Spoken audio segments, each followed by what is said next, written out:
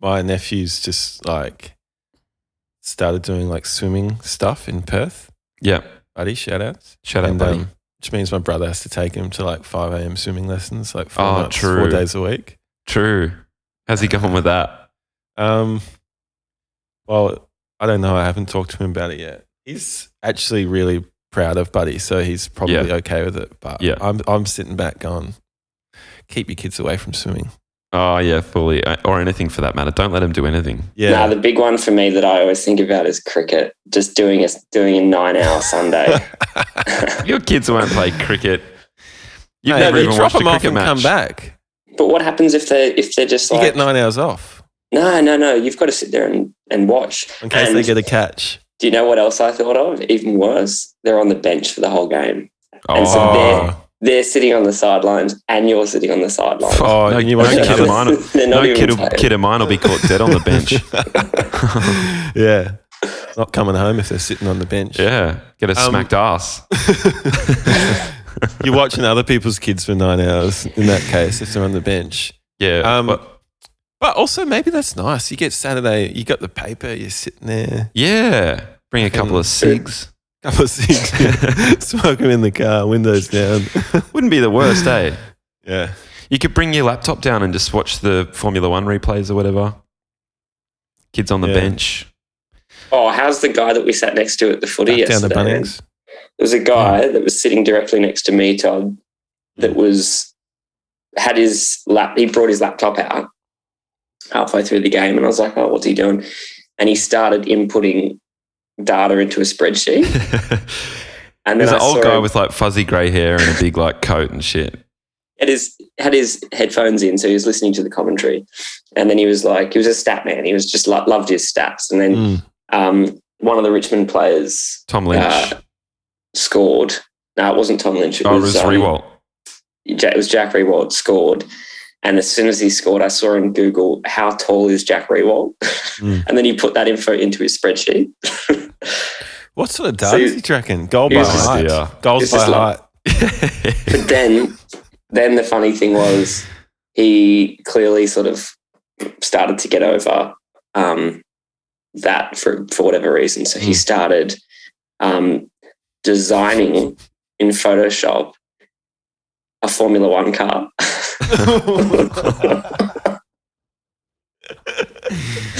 From like the 60s, like an old Tyrrell, and he was like putting all the like logos. He was like importing logos and like getting them and stretching them over the car and stuff. And then to top that off, he left and came back. And then the next thing he knew, he was on Foxtel watching the Swans game. Oh yeah. Fuck. So he did it all from his seat. That's amazing. It's kind of like half. There's a bit of Will and Frank in there. You know, Will's always got his computer out and he's got the Dell out, spreadsheet and that kind of stuff. And Frank loves stats. And Frank also you loves in there too, Rangy. You love Formula One. There's a few of us in there. Frank also loves going to the MCG and with his laptop and just working. Yeah. It's usually during the cricket though, isn't it? That he likes doing that. Yeah, when it's quiet. His kids are on the bench. Frank once and we got in trouble. Nothing to watch. Just do some work. You got in trouble. Yeah. That's him there, Todd, watching the Swans. Oh, fuck. Pretty funny. Real nice smile that guy he had. He looked like a nice guy. Yeah. Friendly guy. Really friendly guy. He's a Swansman. Could well be. What else? Well, crack into the episode? Yeah, okay. Give us 30 seconds. Chat amongst yourselves. Okay. Well, what do you need the 30 seconds for? I have to go to the bathroom. It'll be 2 secs. All right, mate. Urinate. So, Ben, what was it like growing up with Jamie as an older brother?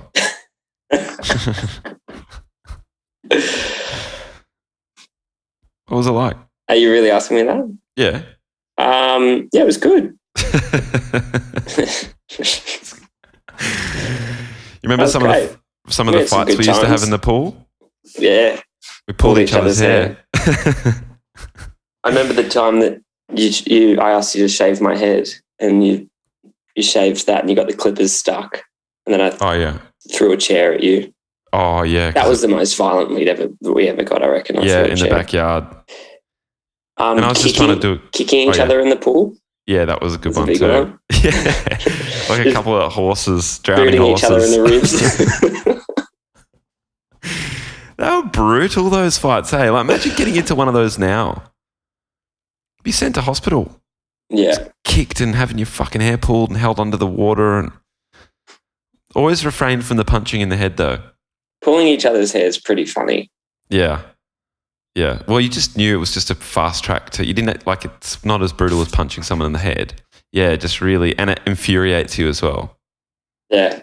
I reckon the kicking's hectic as well. Like fully just like in the pool, just, you know, getting a bit of float on and then just and just kicking as hard as you can. Yeah. I remember when we had some boxing gloves. Neither of us were into the sport boxing or doing it or whatever, but we had some boxing gloves and we used to go out to the little strip of grass near the house and box. And I had the obvious advantage because I was taller and older. It is the obvious advantage, yeah. Yeah, but I'm very ashamed to say I punched one of Ben's friends and he like hit the deck. Which friend was it? I forget. Regan. Shout out to Regan. Not great. I was 12 or something like that and he was probably like 9. Yeah. And he wanted to box and he gave me a fair go, like props to him. But I just landed one. He just fell like a sack of potatoes. And it wasn't ideal, I don't think. Yeah. You have those moments when you're younger where you go, oh, did I just do that? Like, yeah. I remember throwing a stick at my brother and it smacked him in the head and he had to get stitches and over his eye and shit. And you're just like, just took that too far. You would have had to run really hard after doing that. You would have been terrified of the repercussions of that. Yeah, I think he was like, he drove me to it, to be honest. Do you know what I mean? Yeah, I don't doubt it. Yeah. Don't doubt it for a single second. All right, well, let's watch this second episode. Okay. Yep. All right. Oh, you guys can see that? Yeah, I can see it beautifully. Okay, this is Season 2, Episode 2 of East New South Wales Working Class Band.